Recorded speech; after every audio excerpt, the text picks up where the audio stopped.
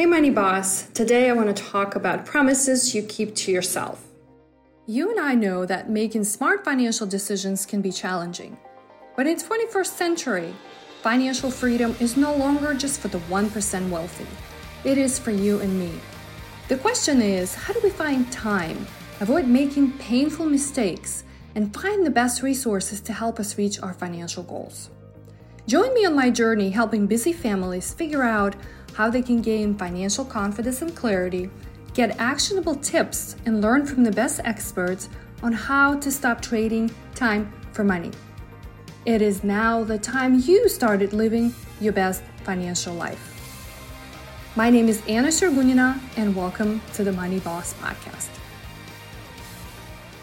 Welcome back to the Money Boss Podcast. Anna is here. On the last episode, we talked about setting goals and putting certain priorities. And I know you've got this. If you still haven't worked on this exercise, go back and listen to the previous episode and spend some time going through this exercise and actually sitting down and mapping out. And I really love it because it hits all of the major areas of your life. And if you want any changes, right, if you want to see significant changes, I highly recommend you work through it because it really did help me get clarity and, right, get to the point where I was committed and kept promises to myself. But today, what I wanted to spend some time talking about is the most difficult thing for me that I think I've experienced over my lifetime. And it is really to have the consistent commitment to anything, right? Anything that I had put my thoughts into.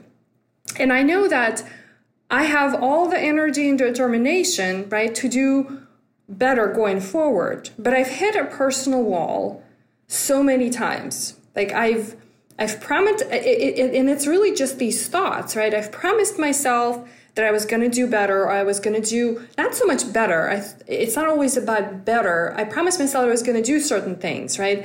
And I'll get to specific examples as it relates to personal finances. But at some point, it was just like this wall of constantly lying to yourself. So I decided that I was done letting myself down.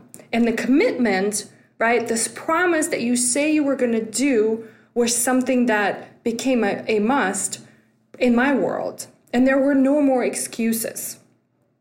I actually went out and looked around to find the definition of commitment. And here's what I found. I wanted to share it with you. Commitment is the state or quality of being dedicated to a cause or activity. So it's a state, right? And when you mentally, right, bring yourself to that state where there's something that you care about or something that is important, it may not be something that you like, but at least it's important enough to you where you're mentally telling yourself you're going to do it. And it's going to impact, right, the cause, right, or the goal, really, because we're trying to make sure that the goals that you've laid out for yourself are actually really going to happen because you're going to support it with this commitment. This is really when it made home for me. And I really think that this concept should be applied to all areas in our life. When you're committing to eating healthy, exercising regularly, going to bed on time, spending time with your family, being productive at work, whatever it is. I also think finances, right, are exactly the same. And, you know, a lot of times I hear from clients comments such as, oh, I know we can do better with our finances, but there are these things, right, where you either are going through pandemic, we've lost our job, we're moving. There's always something, right, because life is never stagnant. But I think when you look at this from a 360-degree view, if you know what you want, right, which is going back to your goals, life goals, your financial goals, then making a commitment, right, to stay the course shouldn't be anything that is hard to see. What are you going to commit today? Like, what are you going to commit this week, this month, and this year? Is it earning more money? Is it spending better? Is it saving more? Or is it finishing all those tasks you had on your to-do list for anything related to your personal finances that you never could get around. No, maybe it is a difficult time right now and you're looking for a new job. Think about it. What is it going to be? And I know because you can have this clear path in your head, and if you've done the exercise I've asked you to do and you've written your goals down, this is the starting point. So if you haven't figured out where your commitments need to be, go back to that exercise, look at the list of your goals, and make that promise to yourself. I share Grant Cardone quotes with you quite a bit, but I really like his angle and how he talks about some of these concepts. So here's another one that I use frequently. And it says, you can make money or you can make excuses, but you cannot make both. So what is it going to be? Because there are really no excuses that should exist to prevent you from having anything you want, from hitting all of those goals. Now, am I saying this because it is so easy to do? No. Is it simple? Yes, it's simple. All of us can sit down and you whip out our goals, right, pretty quickly. But the difficult, right, when you go to work, the difficult part happens is when you actually go to work. And I know that we all want to have a better life for ourselves. And that's why you actually even showing up to listen to this podcast, right? Because I want to figure out how to live that best life and how can I help you guys to do the same. So let's decide to show up for ourselves. Let's work on it together. And to close on this, now that we know what we want, right, and we're gonna have this in front of us, put it on your refrigerator, share it with your family.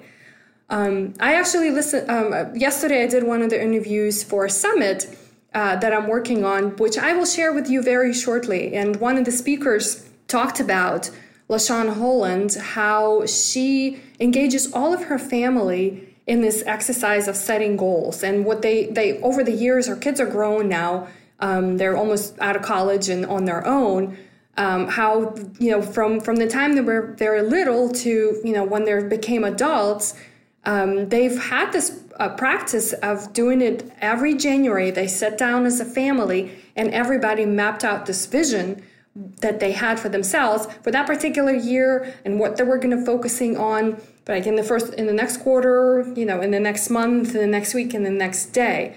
So I see this as something that's not only working across all of the areas of our life. It's really quite ties into what we do with a decision about how we spend our money, how we make our money. Why are we going to work? Why are you going to work today? Why are you not staying home? Why are you not doing things that are more important to you than perhaps going to work? Or if you love your work like I do, I love what I do, then that becomes the real purpose. And so I'm hoping that this makes all sense to you, because the goal is that, and I hear this a lot. There's so many memes on social media and people have this negative energy about, 2020 as being the worst year possible. And sure, I know that there are a lot of events that took place. We're in the middle of pandemic and just about hit election season, and who knows what things will look like. But you know what? It still can be the year where all of us can have it all. Like it's really going to come down to that, and you deciding that you're going to keep the certain promises to yourself. So I invite you guys to join me. I'm determined to come out on the other side, winning in my own personal space. Till next time, remember, you are the boss of your own money. Hey, Money Boss. Thanks for tuning in today. If this episode did help you, then please be sure to share it with someone else you think will benefit from it too. After all, smart financial decisions are for everyone. So don't be greedy. I hope I can help you even further by sharing with you how thousands of clients I worked with in my career over the last 16 years created their very own successful financial lives on their terms. It's hard for me to do this over an audio, and if you are ready for the next chapter in your life, then be sure to go to mainstreet-money.com to get your free resource guide to help you begin correcting top 6 financial mistakes I see people make all the time, such as not having clear financial goals, not having a handle on spending or saving for the future, not knowing how to get rid of all the debts, And of course, not having a clear strategy or plan on how to protect your hard-earned money. Until next time, remember, you are the boss of your money.